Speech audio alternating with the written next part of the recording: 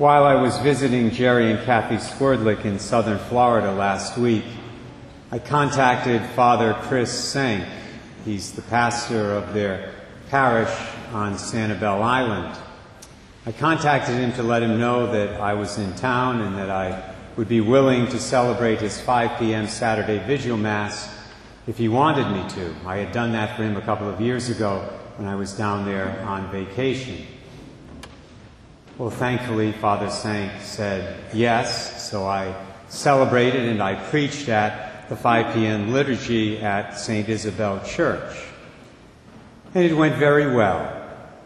I inflicted on them a homily that I had inflicted on all of you about 3 years ago, and they received it well. They were very receptive to the message, as many of you were when I gave it here 3 years ago.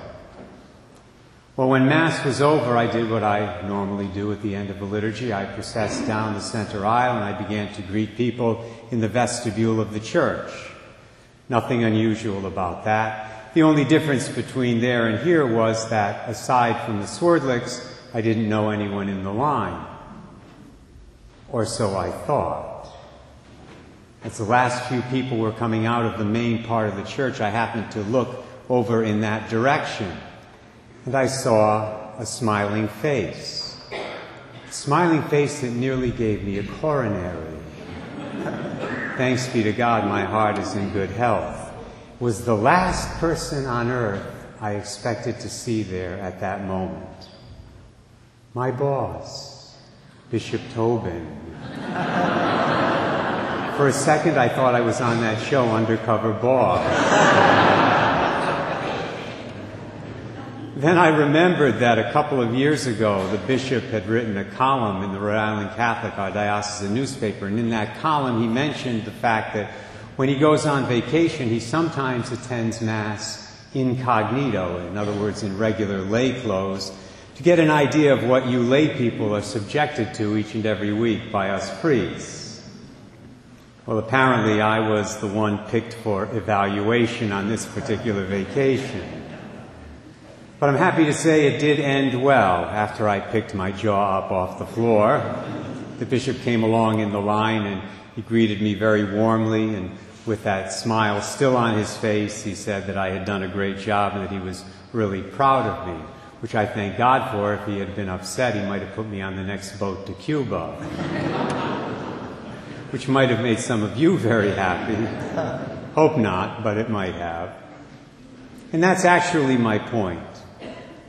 I'm happy to say I did receive a lot of positive feedback, not only from the bishop, but from many of the parishioners who were at that Mass last Saturday evening. But that's not always the way it is.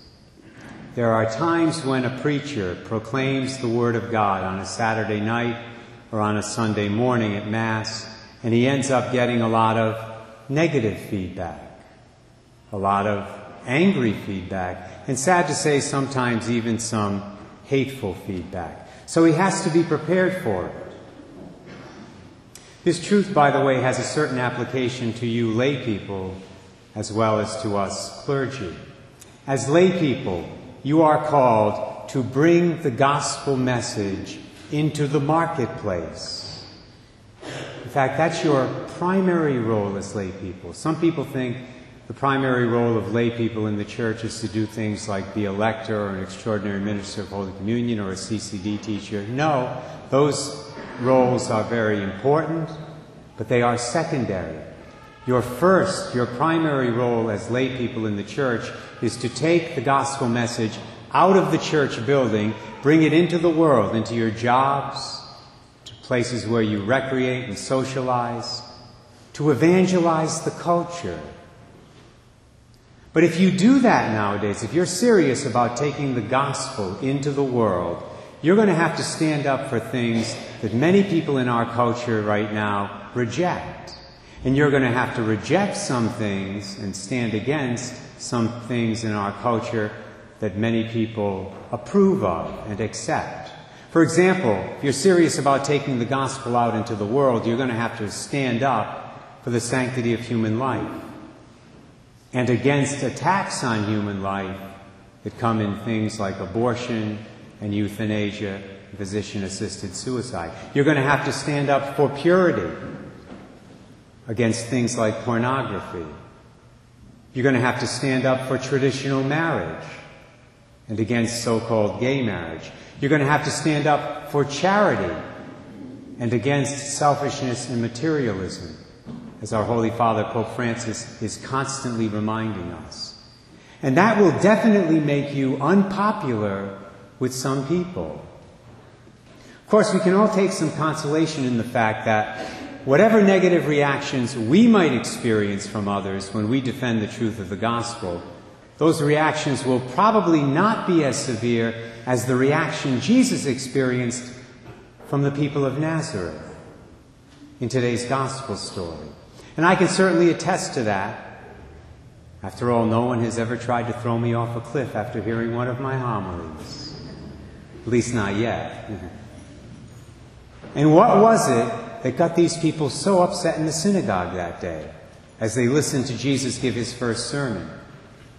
You know what it was? Love. God's love.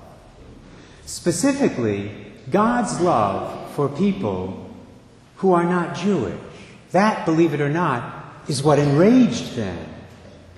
Notice the two people Jesus mentioned in his talk, both of whom received special graces, special favors, special blessings from the Lord.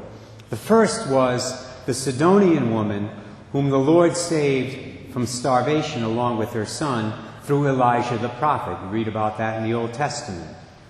The second was Naaman, the Syrian army commander who was healed by God through the prophet Elisha. You also read about that in the Old Testament. Both of those people were Gentiles. That is to say, both of them were not Jewish. Jesus used those examples for a reason. He wanted to make clear to the people in the synagogue that God's love extends to all human beings, not just to the Jews. Here's how one scripture scholar, William Barclay, described it. He said, "What angered the people that day was the apparent compliment that Jesus paid to Gentiles. The Jews were so sure that they were God's people that they utterly despised all others. They believed that God had created the Gentiles to be fuel for the fires of hell. And here was this young Jesus, whom they all knew, preaching as if the Gentiles were specifically favored by God. It was beginning to dawn upon them that there were things in this new message, the like of which they had never dreamed." Actually, for the people in the synagogue of Nazareth that day, the idea that God loved all people was not a dream. It was nothing short of a nightmare. And they tried to put an end to the nightmare by putting an end to Jesus, which of course they were unable to do. And how did Jesus respond to this rejection? Well, let me tell you this morning how he did not respond. He did not respond by changing the message. He did not respond by changing his gospel. We have no record of our Lord either recanting or contradicting this teaching he gave at the very beginning of his earthly ministry. Not once did he ever deny the universality of God's love. Quite to the contrary, he vigorously affirmed it. In places like John 3:16, that famous passage when he said to Nicodemus, "For God so loved the world that he gave his only Son, so that everyone who believes in him might not perish, but might have eternal life."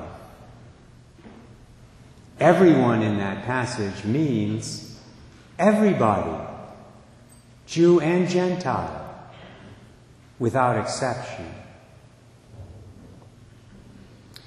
Jesus Christ, our Lord and Savior, was consistent. And you know, that's one of the great marks of holy people. Holy people are consistent. And Jesus was perfectly consistent. He was perfectly consistent in what he taught, which was the truth. He was perfectly consistent in the way he taught what he taught. He did it with love. And he was perfectly consistent in living what he taught. The challenge for you the challenge for me, the challenge for all of us is to be like Jesus, even when our boss isn't watching us.